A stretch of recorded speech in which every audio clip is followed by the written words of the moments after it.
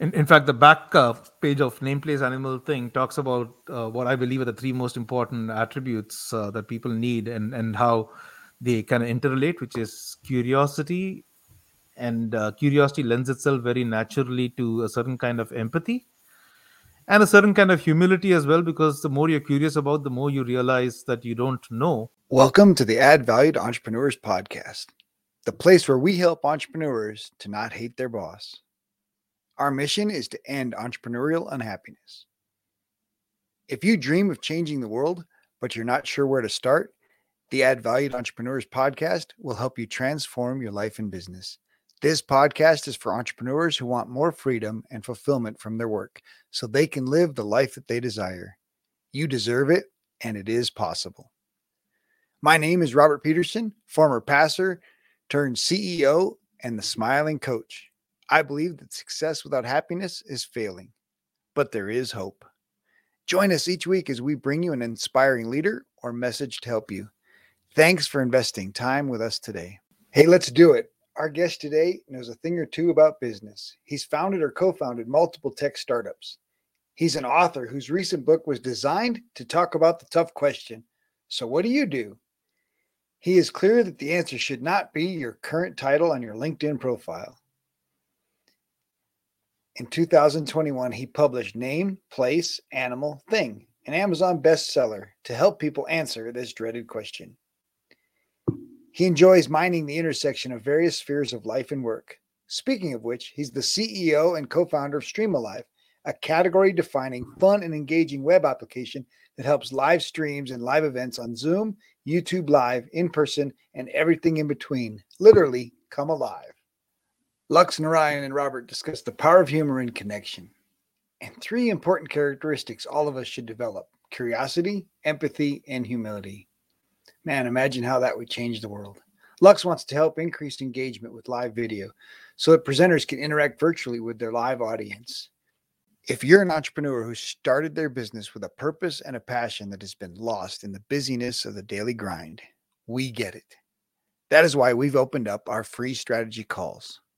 A lot of entrepreneurs, probably including you, just want a sense of clarity on the barriers holding them back that you need to overcome in order to accelerate your growth and achieve your dreams. These short 30-minute calls give you a chance to work with one of our coaches without any commitment or pressure. Scheduling is easy. Just go to smilingcall.com. Let's jump on a call and get you the help and clarity you need. Select a time and let's build your business. It's time for you to add value. Well, Lux, thank you so much for joining me today. I'm excited to have this conversation. You have such a diverse background and experience, not just on TEDx stages, but in product development and software as a service development. And so just love your journey. So I just love to hear how you stepped into this entrepreneurial space and started companies. Hey, thank you, Robert. It's great to be here. I've listened to some of your podcasts, and it's good to be a guest on this side of it.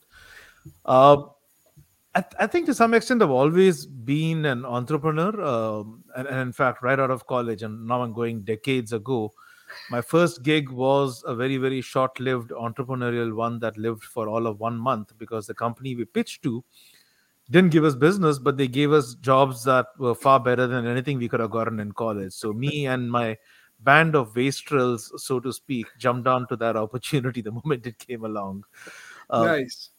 so to some extent, I think it's kind of always been there, and then life happens, and you tend to. It's always a risk versus reward kind of an equation.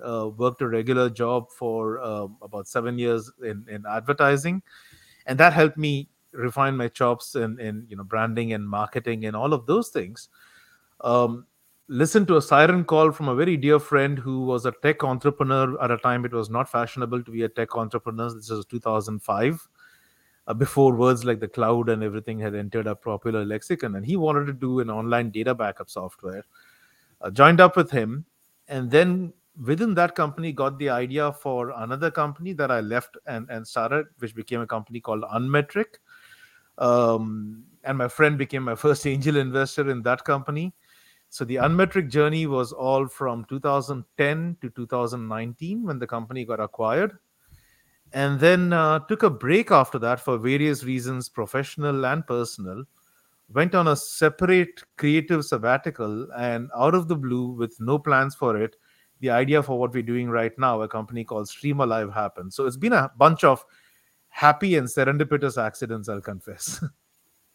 Well, I mean, I gotta.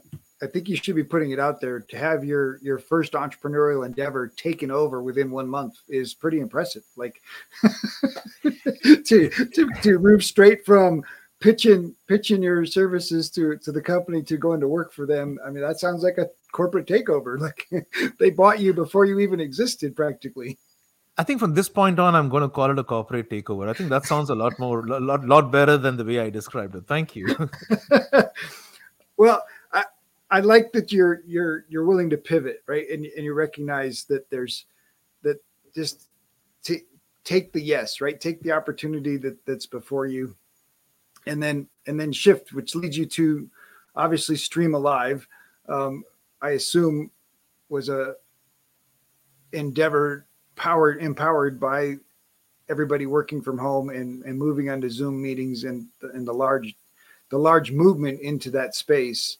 And and so describe Stream Alive a little bit for us and just let the listeners know what it's trying to provide and the problem it's trying to solve. Sure. And just to react on the first two things you said, big fan of pivots. So Stream Alive was kind of a life pivot, and the previous company, Unmetric, was a business pivot. So both came out of pivots. Yes, Stream Alive was a pandemic baby, so to speak. It was born in the pandemic through a very parallel journey, and I'd love to dive into that if that's of interest in terms of how Sure. that came about. But let me answer your last question right off the bat in terms of what we do at Stream Alive, and thanks to the pandemic and everyone going online at that point, I guess none of us are strangers to being participants in, let's say, a YouTube live or a Zoom meeting or a Zoom webinar where one of two things happen. Either the chat flies by faster than the eye can see and the presenter is just struggling to stay on top of what is happening, or you got a situation where the presenter wishes that the chat would fly by faster than the eye can see because he or she has an audience that's refusing to respond. Or you've more often than not got the situation that's somewhere in between, where let's say you've got 100 active participants, and the presenter asks a very innocuous classic icebreaker question like, hey, where are you joining us from? And 100 enthusiastic people type their cities or countries, and then three of them are called out. So it's like, all right, Robert's here from South America, Lux is here from Jersey, and someone's here from Cairo, and let's ignore the remaining 97 people, although they took the time and effort to type where they're from. Unfortunately, that's become par for the course, right? Where it's considered okay to ignore people in a one to many setting because we don't know any better, right? um and what we're trying to do at Stream Alive, or rather doing at Stream Alive, is using technology to change that by essentially giving the audience a collective voice. And we do that by reading the chat, which could be the YouTube live chat or the Zoom chat or the Microsoft Teams chat or whatever platform people are chatting in. Just reading that native chat in real time, giving it a visual voice and showing that in a way that makes sense. So, for example, in the part where people are typing where they're joining from, what Streamalive would do at that point is pull up a map people as they type. Within 1/10 of a second of their typing a city, it would map them.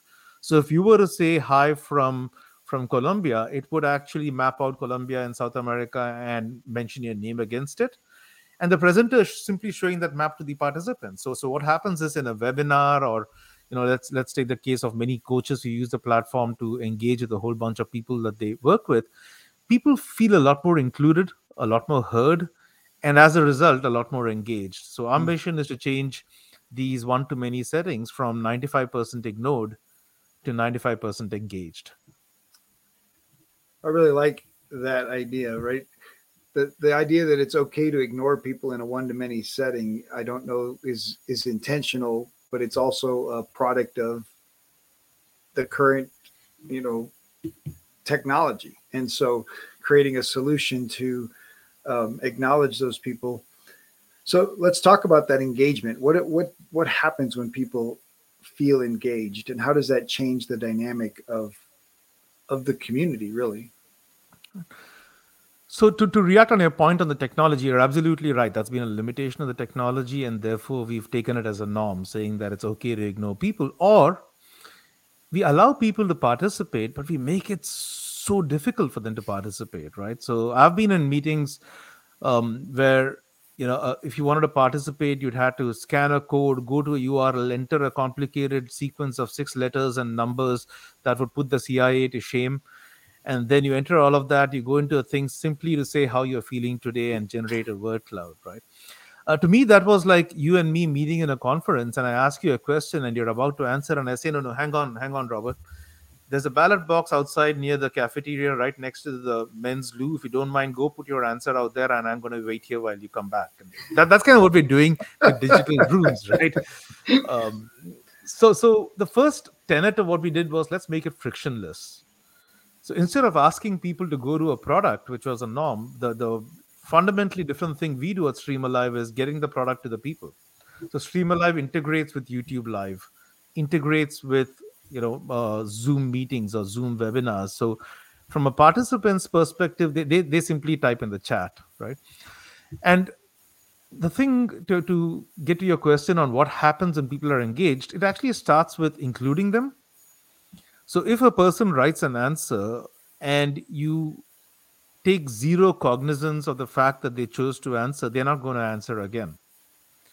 Which is what used to happen when I used to participate in sessions and people say, where are you joining from? I was like, I mean, who cares? So I'm not going to answer the question. But here's what happens. When you find that your answer is visually represented or collectively represented along with others, you suddenly realize that your voice matters and you tend to participate. So in the map thing, let's assume that here I am about an hour west of New York City and the whole bunch of people are answering and there's no one from the East Coast. I almost feel it my moral duty to type Jersey, because otherwise, guess what, we're not represented on the map. So people, the moment they know they're going to be included and counted, they tend to participate a lot more. So we have these analytics modules and things in the product that no surprises, when you ask people a question and you acknowledge it using the platform, it's a huge surge in participation and comments per minute and all of those metrics that simply show that people care enough to be engaged and participate. So it's very, very simple. Ask people questions, they will answer as long as you acknowledge their answers. Use technology to acknowledge their answers, right? nice. Well, and of course, if they're engaged at that level, when you get to the end of the webinar, which is typically when you have some service or offer to make, right? A call to action to make, even if that's not selling a product, there's a call to action, right? These people need to do something. How much more likely are they to do it if they've been engaged throughout the presentation? Absolutely. I mean, one is that they're more engaged, and therefore there's a higher propensity to engage with you for the next level, which is to either jump on to the next level of engagement or buy what you're selling or explore it in a little more detail. The second thing that happens is that the drop off through the session reduces. So we had a very funny instance of this last week where we had this chess YouTuber. I didn't know there was a genre, people playing chess and then commenting on it. And about 4,000 people listening live and Wow. participating. It's crazy. I mean, I'm discovering worlds I didn't know existed. So he used it, he loved it. And when we asked him what he liked the most, he gave us an answer that I would not in my wildest of dreams have imagined. So he streams for about 3 hours. And as any reasonable human would need to, he needs to take a bathroom break sometime in the middle of those 3 hours. So apparently, each time in previous times, and he used to do this every week, when he take a bathroom break, his engagement would kind of drop because people would go find the next shiny object on YouTube and move on. What he did this time around was to ask an open-ended question just before he went to the bathroom break, opened up Stream Alive, shared his screen, and as people were typing words in the YouTube live chat, Stream Alive was generating a real-time word cloud that was growing and throbbing and moving and dancing based on the words that they were saying. And there was a full-fledged war between two factions on the YouTube chat to get one of two people upvoted in terms of choice. Right? He said, "Do you like this person or this person?" And both the factions were kind of warring it out against each other. And he came back and he saw a full-fledged war between them on the chat and the word cloud moving. And the best part, he said, he had almost zero drop-offs because most people were too busy chatting. So I would never have pitched that as a benefit a week before that, but now, of course, we do. So Well, I assume there's not very many clients that do 3 hour plus presentations, but it's an interesting result. And so I really like this real time engagement, because one of the disadvantages of podcasting is that it's very one directional, and I've been working diligently in the backside trying to figure out, all right, how do I create community? How do I create engagement? How do I give this audience that's given me all their time and respect of listening to our program and hopefully receiving value, but how do I give them a chance to interact and creating that? So I love the real-time map, love the real-time word cloud. What other real-time things does live stream alive create? so our thinking is very simply this, right? Presenters have things like PowerPoint and Keynote to visualize what they want to say. Stream Alive helps to visualize what they need to listen to. So it's almost like PowerPoint for the audience, right? Um, so just like you have templates in PowerPoint for different slides, we believe it's our job to create a whole bunch of templates, and these are two of the templates we have. Some of the other ones are very simply polls, which I don't mention first on because every platform has polls. But it's interesting. What we do is, the presenter would simply share their screen and say, "Here's option one, two, three," and all you need to do is in the chat, in the Zoom chat. You don't need to go to a different window and participate in the poll. You just type one, two, or three, and the polls literally race and dance against each other. They've been compared to horse races and the Kentucky Derby, but they Nice. so that's the other thing we did different. A lot of polls ask the audience to participate, and then there is like a pause, a grand pause, and then 3 minutes later everything's revealed in terms of here is what won. Why not keep it dynamic? Why not show those three bars battling it against each other? So we do polls in a slightly different way. We got something called transient thoughts, which is which tries to capture the feeling of when you're in the lobby of a theater or a cinema and you hear people talking. You can't catch their words entirely. It's just like a thought blur that comes and disappears into the ether. So what happened was this: we had a few people on Zoom using us and using the word clouds, which is great for short form text, and they said, "I want to ask my audience a question that has a longer answer, right? Like, what is your New Year resolution?" They're not going to answer that in 2 words.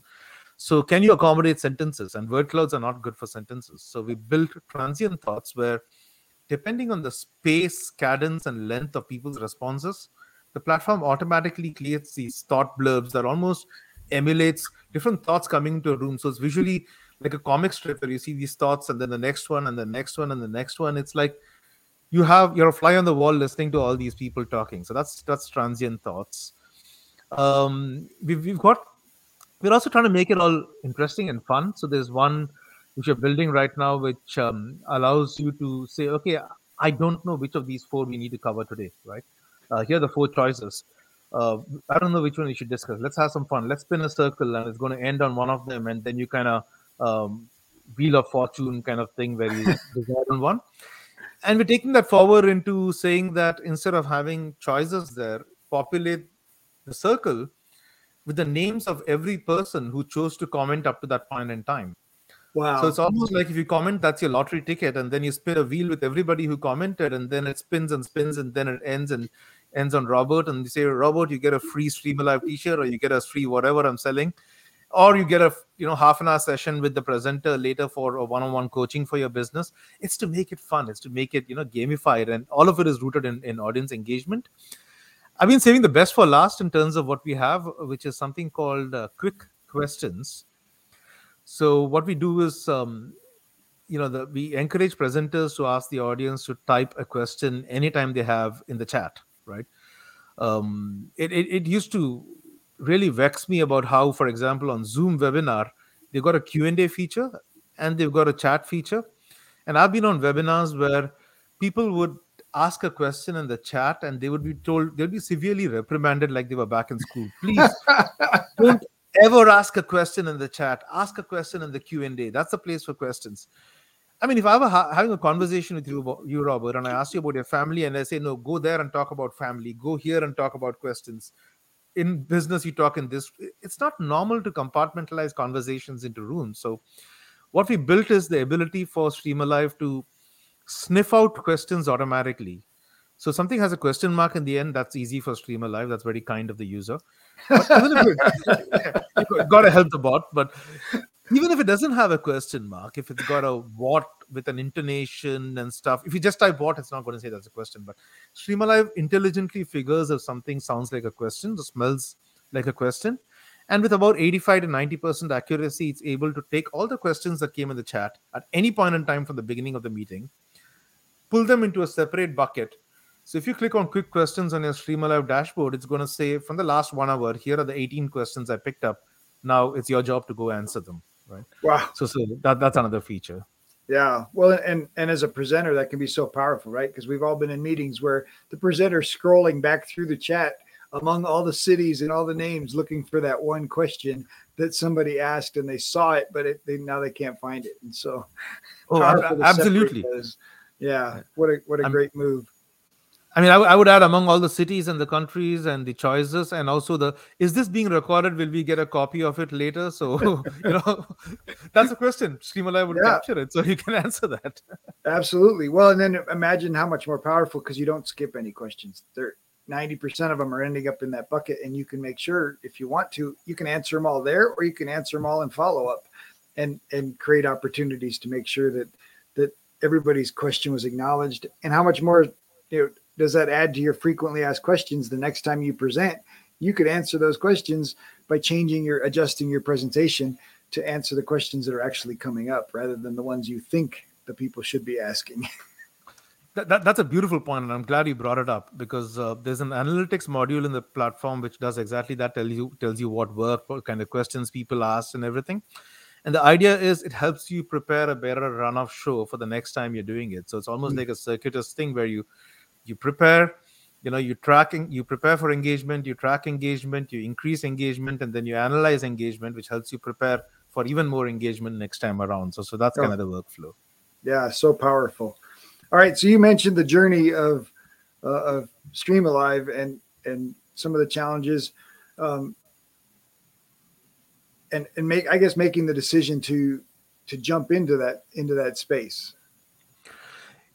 Yeah, it happened towards the end of 2019. So the previous company that I co-founded, a company called Unmetric in the social media benchmarking space, which again came out of a business pivot.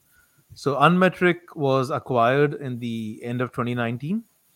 And we were acquired by a Danish company, which had previously been acquired by a public American company, which had then been acquired by a private equity firm. So what I'm getting at is, within a month, in October 2019, we moved from being an independent company of 75 people to having a parent, grandparent, and a great-grandparent at one shot in the corporate sense. And a good lesson in perspective. At that point, I thought that's the most chaotic thing that can happen to me. But a month later, we had a medical emergency in the family with our older son. Touch wood, he's fine now. But at that point, he was in a hospital in Berlin for 2 weeks, had to be airlifted in an air ambulance to the States, was here in hospital for 2 months. So suddenly, the whole perspective changes in terms of what's important. And then he got discharged in early 2020, and then the whole world goes into lockdown with COVID. I just thought, it's kind of going from the ridiculous to the sublime in terms of it's surreal, the kind of things that were happening. So that and the company structure and everything. In the month of May 2020, once the 75th employee at Unmetric had transitioned into a great role within the acquiring company, I left, and so did many of my other co-founders, two of whom are also co-founders at Stream Alive now. And I took a break during the time. Quickly realized in about 2-3 months that I was incapable of sitting still and needed something to occupy myself. got into a kind of solopreneur venture at that point. I would like to think, which was this book, which has been in my head for a very long time. So this is a book. It's called Name, Place, Animal, Thing, Nice.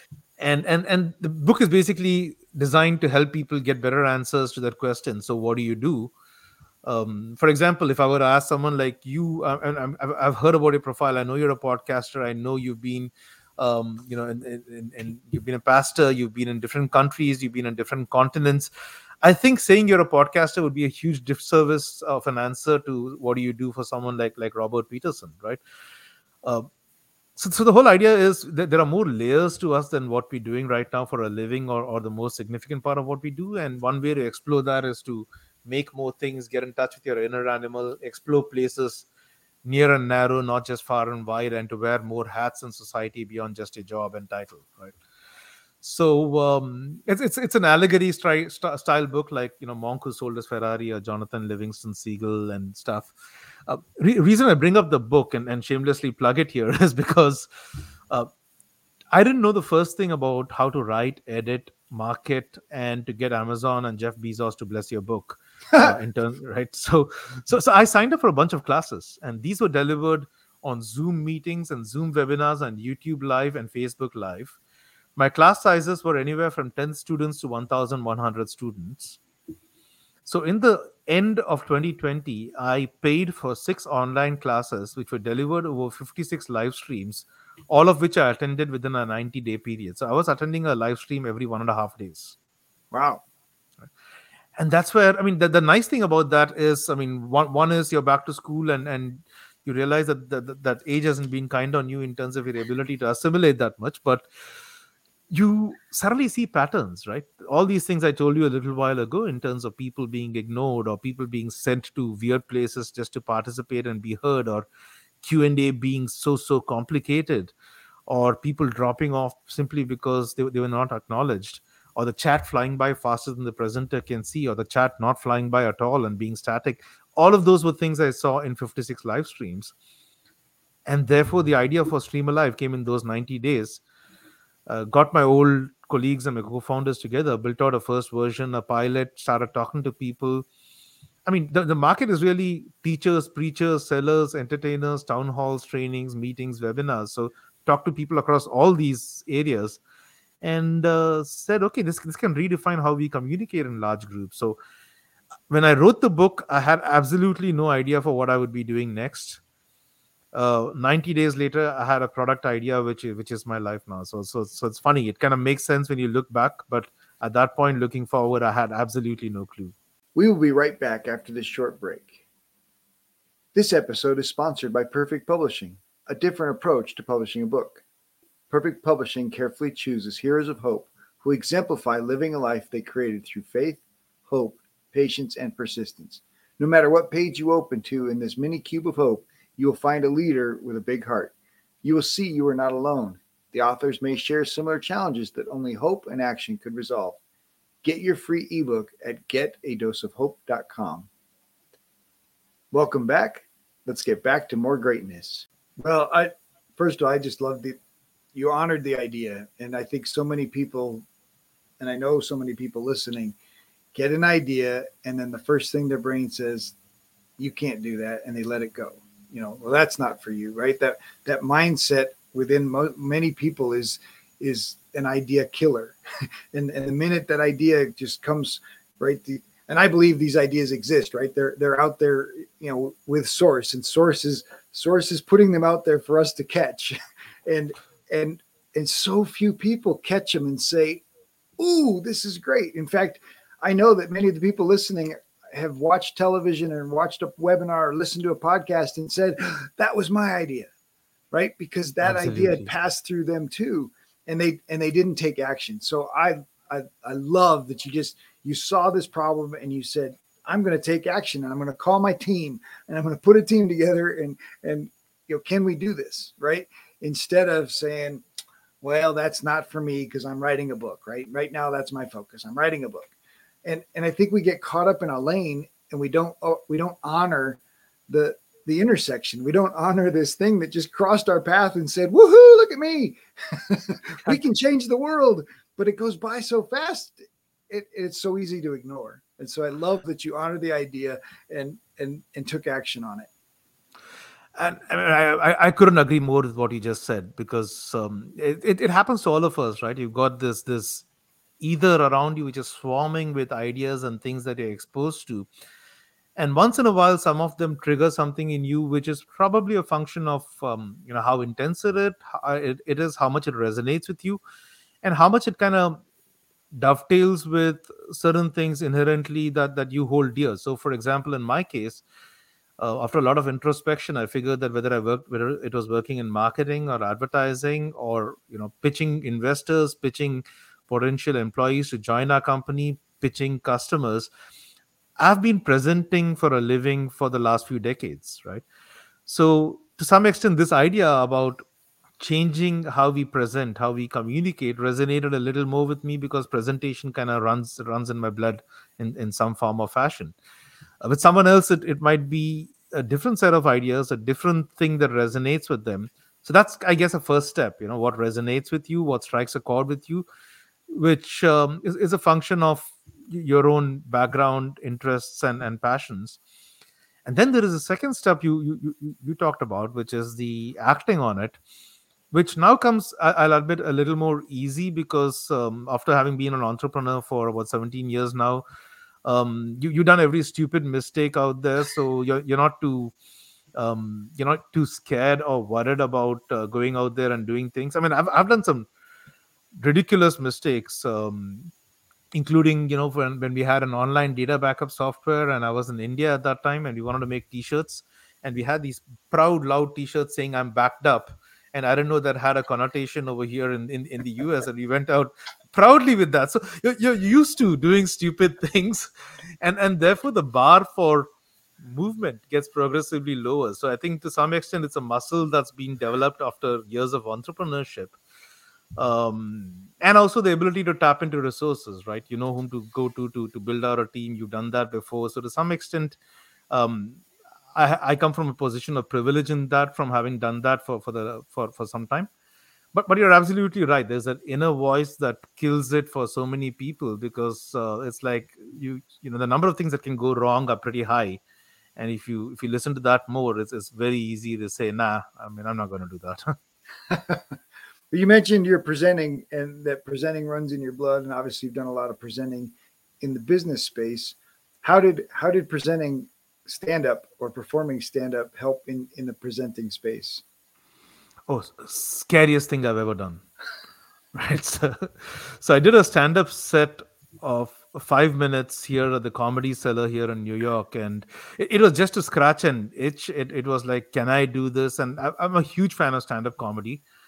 Um, was taught and told that comedy has a fair amount of structure that can be learned in some interesting ways. So signed up for a class for about 6 weeks. End of it, had 5 minutes of material to show for it, which when I was on stage felt like 25 minutes, but it's very scary. But it was one of the most beautiful things I did, because I think laughing is such a fundamental human emotion, right? The ability to be able to elicit laughter among a bunch of strangers, with whom you share some common things, you don't, and therefore the premises might match, might not match.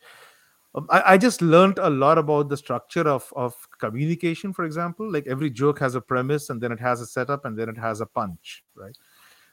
That's exactly what happens with magic. That's exactly what happens with anything that you do with surprise. So I think a lot of presentation can learn from teachers, preachers, magicians, comedians, because whether it's learning about first principles, metaphors, comedy, or surprise, it is things you should be getting into presentations on a day-to-day basis. So comedy helped me present better.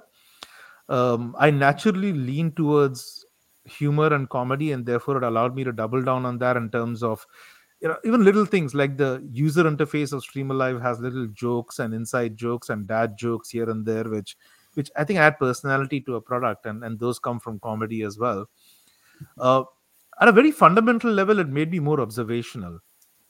So Earlier where I would be waiting in an airport, I'd be checking my phone and mail. Now I don't. My phone is inside, or at best, it's open on Apple Notes because I'm looking for inspiration for humor and comedy and writing down notes as and when I see it, right? You're suddenly looking at things around you, people around you, stuff happening around you, and that extends to other dimensions of life as well. So I think it just makes you a lot more alive, a lot more receptive to things happening around. And for an entrepreneur, I think that's a very important lens to have, because like we said earlier, there are signals, but we need to be open to receiving them. And I think those the kind of things are in a very strange way refined by things like comedy. I don't know, does that make sense? I mean, I believe it. Absolutely. Yeah, no, I love it. And I just love that intentionality, right? Instead of, sitting in the airport bored traveling, now I'm using this to to people watch, to observe, to learn more. And I think, as a coach, the power of curiosity is one of the most powerful tools that I can have. And if I'm curious about somebody, then I'm not judging them. And I think on a human level, if more people exercise curiosity rather than judgment, uh, obviously the world would be a much better place. Oh, totally, totally. In fact, the back page of Name Place Animal thing talks about what I believe are the three most important attributes that people need, and how they kind of interrelate, which is curiosity. And curiosity lends itself very naturally to a certain kind of empathy and a certain kind of humility as well, because the more you're curious about, the more you realize that you don't know. And therefore that also cultivates humility, right? I don't know if you know the story about, who was it, Umberto Eco, who had this massive library of books. Do you know that story? I'm not familiar. Okay, so there's also a video. If you search, there's a YouTube video of someone walking through his personal library, which is, I mean, which would put most suburban libraries to shame. And someone asked him, "Have you read every book here?" He said, "Oh, no, no. I mean, I haven't even read 1% of them." He said, "Why do you have so many books?" He said, "Just to remind myself of how much I don't know, right, or how much there is to know." And I think that curiosity lends itself pretty well to humility as well. But yeah, I mean, totally agree. And by the way, I'm going to use, next time I talk about this, I'm going to use the word intentionality, because I think that's a more powerful way of expressing it. So I'm taking notes. My first company was a corporate takeover, and this is intentionality. Thank you. Yeah, no, absolutely. My pleasure. I'm taking notes as well. And I really like the curiosity leads to empathy, which, leads to humility, and the idea that, and for me, I feel like part of it's just maturing, right? I've been on the planet long enough to realize I just don't know near as much as I used to. And some people can credit that to memory loss, and I'm just crediting it to the world is just there's just so much, and and there's no way that one person could really know it all. Unlike my teenagers, when they were, they did know it all. So, and I guess I was there at one point too. But so what's been the impact of writing your book? um, I think it's done a few things, right? At that point, I was used to collective team projects that are what startups are typically. Suddenly, there was this discipline of a solo project where it's just you trying to get out a creative output. Right? And then I decided to complicate it further, because it was originally supposed to be a non-fiction book, which I then made into a fiction book, and then made it in the allegory format, which is neither here nor there. But I just felt that was just right for this. And then decided to have illustrations inside. So I was biting off more than I could chew, I realized, but it was a labor of love. And it forced a certain discipline that I didn't know I had, which was, waking up and from 5:30 to 6:30 in the morning, sitting and writing and not getting up until I'd written at least 350 words. Right? Nice. I decided the font size, decided it's going to be a book of roughly about 200 pages. So I did the math. I can't help taking a quantified approach to these things, and said, the book looks like it's probably going to be around 35,000 words. It ended up being 33,000. Divided, I said I want to do it over a 3-month period. So divided by roughly 100 days, and therefore 350 words a day is kind of what my target was. So I said, I will not get up till I write 350 words a day, right? Well, I did a similar exercise, except I did mine between Christmas and New Year's. So I gave myself 6 days, and I wrote 6,000 words a day for those 6 days. But I had no other appointments. And so that was my whole day. I spent the whole day writing, and there's superpower in being focused and knowing what you want to accomplish. And sure, the first day was a little bit tougher, but each day got easier. And then the crazier thing was how much I was writing when I wasn't writing, because my brain was all of a sudden continuing the book into the middle of the night and into the next day. And when I'm eating breakfast or having lunch, and more ideas would come and things that said, oh, you need to do this. Oh, I should do that. And so that there's real power in the commitment to a word count, and then the focus and the power of that brings to the project. Absolutely. But you did 6,000 words a day for 6 days. Yes. Wow. Yeah. But that's like really something. and I had no intention of publishing it, really. I put it on Facebook, says, hey, I wrote a book over Christmas, and I thought I'll make it a PDF and throw it out there. And one of my previous podcast guests says, oh, I know a publisher, and boom, it actually, so I wrote it between Christmas and New Year's. Christmas and New Year's. I met the publisher January 5th, and we got a forward written by somebody that was a podcast guest, and we got endorsements, and by February 12th had our first 200 print copies. I'm just doing the math on that. So that's within less than 50 days from start to finish. Yep. That's really crazy. It is crazy. Wow. And yet it was, if you'd asked me the week before, I'd have said, no, I'm not going to write a book. Right. And it just came to me. I says, I'm going to write a book. I looked at the calendar. And so it was that's amazing. A crazy, and it won't be my last, because it was an interesting project, and it changed directions, because my original idea was I want to teach my kids the things I didn't teach them about entrepreneurship and personal growth. And then it ended up really focusing on mindset. And so now I gotta go back and write the one I was going to start with. And I'm nice. I'm shifting towards the allegory parable type book as well. And so I think that idea of writing nonfiction and fiction simultaneously is very intriguing. It's beautiful. It allows you to get out of your head and take a third person view to it. And it's almost like you're looking, what you said, even when you're not writing your book, you're writing your book because now you got these characters as well that are carrying your story and your message, and you're talking to them and giving them personalities and things. It's amazing. And I think, to your original question on what writing a book does, something like what you did, which is writing 6,000 words a day over a 6-day period, suddenly builds those reps in you. Like, after that, if you were to write, let's say, a lead magnet or a PDF or something like that, which was 1,000 or 2,000 words, you would quiver in shame if it took you anything more than a day or so, right? So in the sense, you perhaps get a little hard on yourself, but suddenly you realize that with focus, things like this are possible. I mean, this is one extreme, doing it between Christmas and New Year, but somewhere in between, I think that there is, you suddenly realize things are possible if you just sit down and get at it. And I think that's a big thing that you done incredibly well, and I did to an extent with the book writing project. For me, there was the added bonus of something I didn't see coming at all, which was Stream Alive being born in that journey.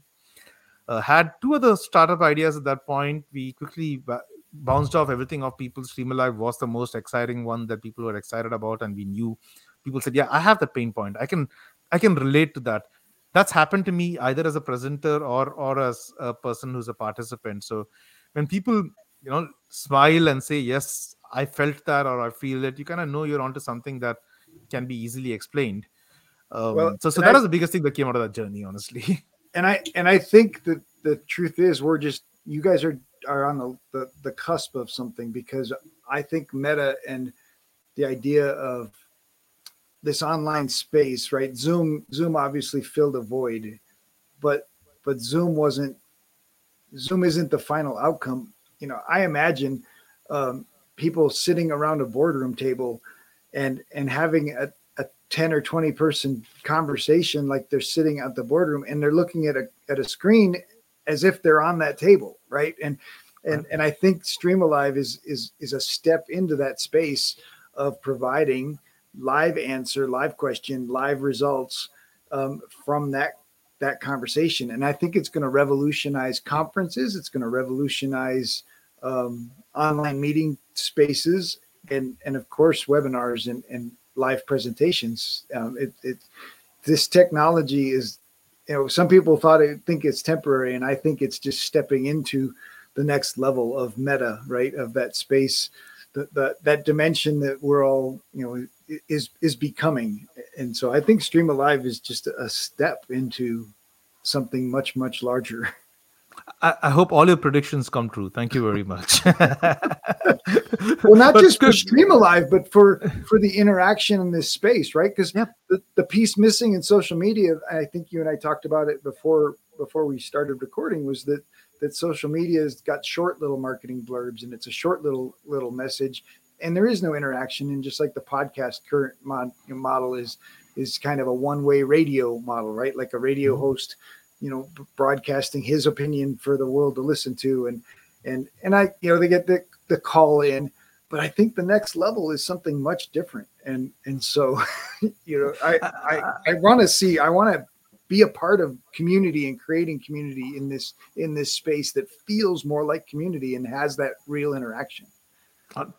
Totally. And just to react on several themes that you touched upon, I mean, first, by the way, on a total aside about the book and community, the other thing that happened besides Stream Alive was a whole bunch of strangers I would have never imagined meeting who found the book somewhere, reach out some on email or LinkedIn and said, I needed to read this at this point. I love this. Nice. That felt nice, and I've made some new friends and had some connections, and that's been good. It feels good from that. So the book in itself was an interesting journey. On the side note, I mean, we talked about YouTube in the middle of the conversation too. So I've been hearing things about how YouTube is this year doubling down on video podcasts as a big source of growth, and they want more and more podcasters like you to do live podcasts and do it with a video format with audiences asking questions, and then taking an edit of that and making a podcast, which then becomes the old one-way radio kind of a thing. So I think that's going to be the space is going to change faster than we imagine. Especially since they've said that's going to be a focus. But you're absolutely right. I mean, this one to many, many to many interaction needs to change. Because I mean, there's so much of dynamics and energy within communities and groups which is not being harnessed. And if you just want to feel it, you just had to go for for a music concert where the artist is in tune with the audience and there's a to and fro happening, or go for I was in a soccer game in London about a month and a half ago, and it's beautiful how 40,000 people can synchronously create a wave across the stadium and put the same chant in sync and stuff, right? So people can and want to get in harmony if we just let them. As We just need presenters, ways to do that. like comedy only works if there's people in the room, right? I mean, comedy without an audience has got to be the most painful idea, ever. It's like a preacher preaching to an empty room for church, and we need the other energy, even if nobody in the room says a word. That energy, that the reaction, the gasp, the clap, the smile, the giggle, those are all energies that the presenter needs. And I think in the online space, the presenters, I mean, obviously you've experienced plenty of bad webinars, and so now your goal is no more bad webinars. Let's create community. Let's create space where the presenter is getting the energy that he deserves and needs to be a better presenter. Totally. I'm going to write that too. No more bad webinars. Energy management. Yes. But I spoke to a few comedians during the journey of Stream Alive, and they said the pandemic was the toughest period of their lives because they had to still do comedy to pay the bills, and they were doing comedy to companies and town halls and stuff, and they could not feel the laughter because everyone had to keep their mic off. Right. Right. So you can't hear people laughing. And they said it hurt. It was the most painful period of their lives because you're doing comedy with absolutely no energy feedback coming back from the audience. It's crazy. It's tough. Yeah, that I can't imagine. It's so challenging to. I mean, it's like having a conversation with yourself, and you don't even like the person you're talking to. Like, man. All right, what? I guess I want to dig a little into your family. What do you love to do in your free time with your family? So both my kids, I still call them kids. They're far more than kids. One is working as an architect, and the other one is in a senior year of college. So Nice. my wife and I are empty nesters. So Yeah. Woo. oh yeah, I mean sporadically because the boys make it back home ever so often, and we're grateful and glad for that. Um, and and we've got our dog who demands her fair share of attention. She's a rescue from Hurricane Maria and requires a fair amount of energy and attention. So we still got our hands full. But we find a lot of things too. I mean, we I think to some extent the world is getting back to almost socializing with a vengeance. So we have friends who haven't been traveling for years and who suddenly come home. So every week we have someone staying over. So that's lovely because you're reliving memories from different times. We have a few things. We're major fans of hikes. Like I said, part of the philosophy in name place animal thing is don't just travel far and wide, travel near and narrow as well. So we love Nice. discovering local places. So every week is typically a new hike of sorts. We also have this thing on every week. We have a photo album called Dinosaurs, which is all about new diners that we discover. So every week it's a new diner that we haven't been to before, Oh, I and like that it. takes you to different parts of the state. So different food, different diners, different people you have conversations with, and hikes. So that tends to fill up a lot of weekends. And while the weather is good here in the Northeast, taking advantage of outdoor concerts and things as well. And we've Nice. been doing a bit of travel too in line with work and other stuff. So last month, when we went to the UK, we were in Edinburgh for the Fringe Festival, which I don't know if you're familiar, but for 1 month in August, all of Edinburgh becomes a performing space, and you have about 1,500 shows Wow. happening in a 30-day period. I mean, if you threw a stone, you would hit a performer. You should not do it. You should not throw a stone and hit a performer. But it's all over, on the street, in the pubs, and in restaurants. It's beautiful. So we've Nice. been getting our fill of some of those things as well, and of course, Stream Alive keeps us very, very, very busy. Nice. All right. What was your most memorable date with your wife? Wow. Okay, where did that come from? All right. It's just to throw people off just a little. Right. I think one of our most memorable dates was in this street called Park Street in the city of Calcutta, which is now called Kolkata because we love renaming our cities in India. And that was the date way back in the mid 90s when my wife and I first met when we were in college. Affordability was almost not there. So it was a lot of street food and the cheapest pub on that street. But I think I remember exactly what we ate and what we drank and how nice we felt that day. So I would count that as the most memorable date. Yeah. Nice. All right. Lux, what's the big dream?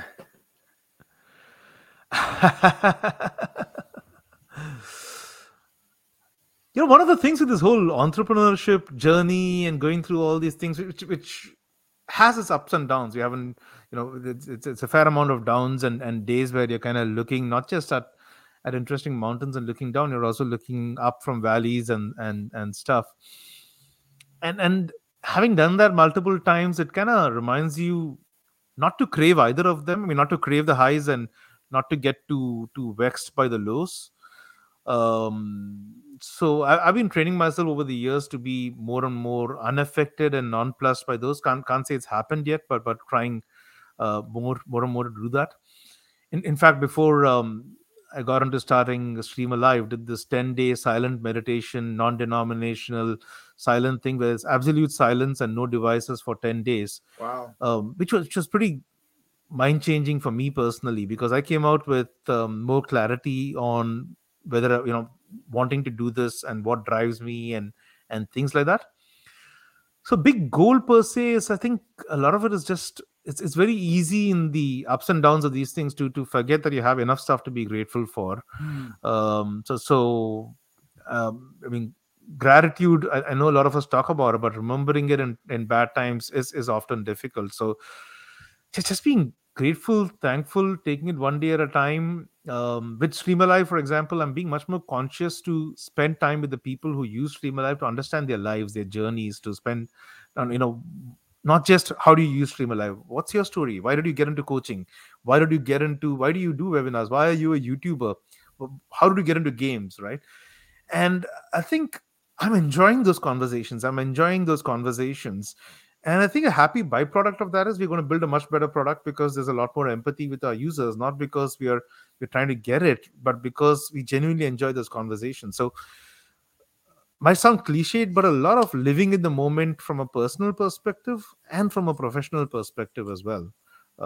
Is a continuous goal, I would think. So there isn't a big goal. It's more of a continuous goal. I like it. That's pretty powerful. All right. So you've been sharing with our entrepreneurial minded audience for the last 50 minutes, and you're leaving with Lux's words of wisdom. What would you share?